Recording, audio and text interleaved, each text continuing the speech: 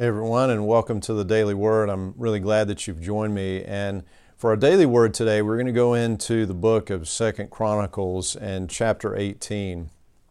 And I'd like to share with you verses 6 and 7, and then let's talk about it just for a few minutes here. But Jehoshaphat asked, "Is there not also a prophet of the Lord here?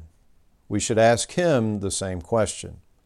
The king of Israel replied to Jehoshaphat, "There is one more man who could consult the Lord for us, but I hate him. He never prophesies anything but trouble for me. His name is Micaiah, son of Imai." Ahab wants to convince Jehoshaphat to go into war with him. And Jehoshaphat says, we're together, I'm with you, I'm willing to do that. Ahab wants to take back Ramoth Gilead, that it was territory that they had lost, the northern kingdom of Israel had lost. Wants to take it back, understandable, okay. Jehoshaphat says, yeah, all right, I'll go, but why don't we ask God, right? Why don't we ask a prophet to see if this is something that God would bless, that God would want us to do? And Ahab had prophets. He called them prophets, but as you remember, as we were reading through Chronicles, essentially the northern kingdom had lost its devotion to the Lord, its moorings, its anchor to the Lord, and they were in spiritual drift in a major way. And so Ahab has these so-called prophets, but essentially these prophets are just yes men. Right? A prophet is meant to speak to the people on behalf of God. God gives a word to the prophet, and he would or she would bring that to the people, or in this case, to these kings. So he has his prophet come in, and the prophet says, "Oh yeah, God's with you. You're going to do it. Go. It's going to be great. Go right ahead." But Jehoshaphat, he's savvy enough to know. He realizes that actually, yeah, that guy's just telling you what you want to hear. That dude works for you and not the Lord, right? And so he says, "Hey, are there any actual prophets of the Lord around here that we could ask?" Ahab says, "Well, there's this one guy, but I hate that guy's guts, because every time he prophesies, it's always against me. It's always something bad. It's never anything good for me." Right? And what I really felt like the Lord put on my heart is just a continual check on my heart, on our hearts, in terms of how we read the Scriptures. Because the truth is that we can actually read the Bible in the same way that Ahab employed his prophets. There is a way to read the Bible just like this, to read the Bible for what we want to hear. As a matter of fact, and you probably heard this, there are people who will say, "Oh, you can make the Bible say whatever it is that you want." And in one sense, that's true. In one sense, it is. What they mean to do by that is to say that the Bible is unreliable, that the Bible is unclear, that the Bible does not speak in unity, that in fact you can just find things that, all over the place that are contradicting each other. And so that's the point of that comment. And that comment is true, that you can actually get whatever it is that you want out of the Bible. You can make it say whatever you want. It's true in the sense of if you are an unscrupulous person, you can do that.